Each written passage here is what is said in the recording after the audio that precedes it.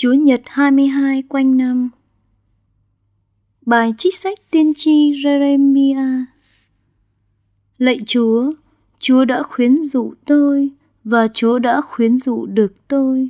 Chúa đã hùng mạnh hơn tôi và thắng được tôi. Suốt ngày tôi đã trở nên trò cười và mọi người đều chế nhạo tôi. Mỗi lần tôi nói, tôi phải la lớn và loan báo sự hung bạo và điêu tàn. Cho nên lời Chúa làm cớ cho tôi bị nhục nhã và bị chế nhạo suốt ngày. Tôi đã nói rằng tôi sẽ không nhớ đến người nữa, sẽ không nhân danh người mà nói nữa. Thì lúc đó trong lòng tôi như lửa đốt nóng.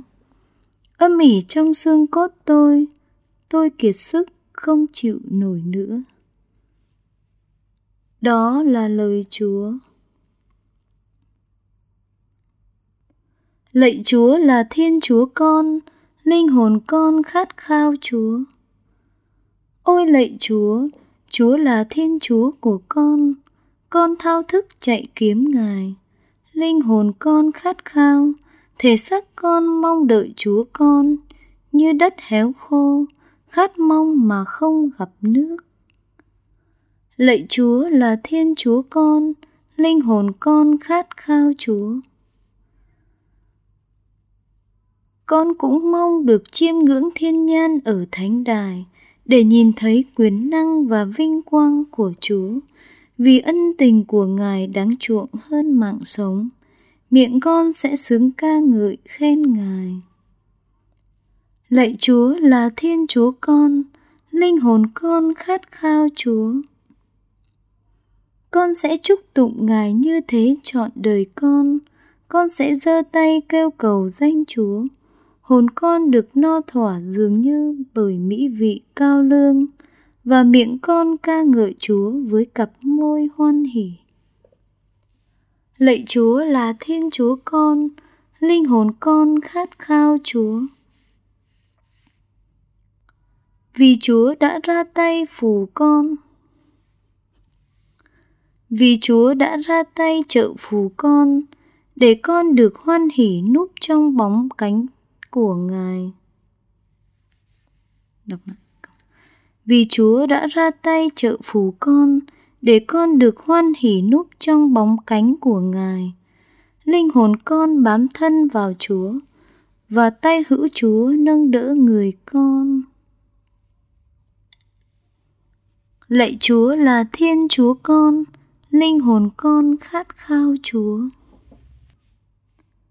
Bài trích thư của Thánh Phaolô tông đồ gửi tín hữu Roma.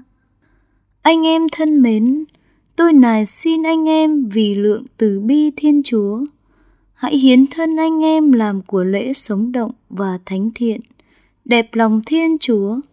Đó là việc phụng thờ hợp lý anh em phải làm.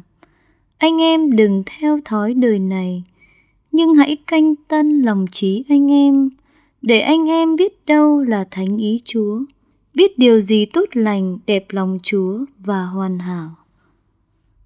Đó là lời Chúa.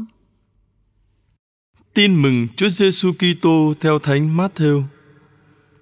Khi ấy, Chúa Giêsu bắt đầu tỏ cho các môn đệ thấy người sẽ phải đi lên Jerusalem, phải chịu nhiều đau khổ bởi các kỳ lão, luật sĩ và thượng tế, sẽ bị giết và ngày thứ ba thì sống lại.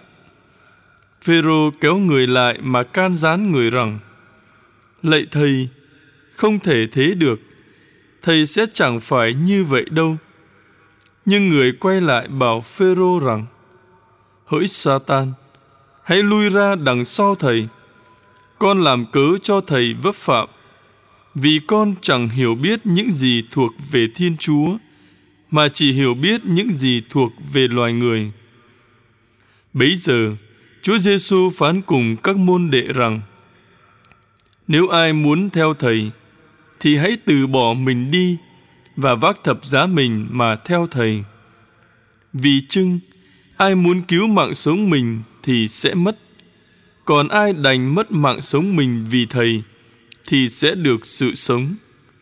Nếu ai được lợi cả thế gian mà thiệt hại sự sống mình thì được ích gì? Hoặc người ta sẽ lấy gì mà đổi được sự sống mình? Bởi vì con người sẽ đến trong vinh quang của Cha người, cùng với các thiên thần của người, và bấy giờ người sẽ trả công cho mỗi người tùy theo việc họ làm. Đó là lời Chúa.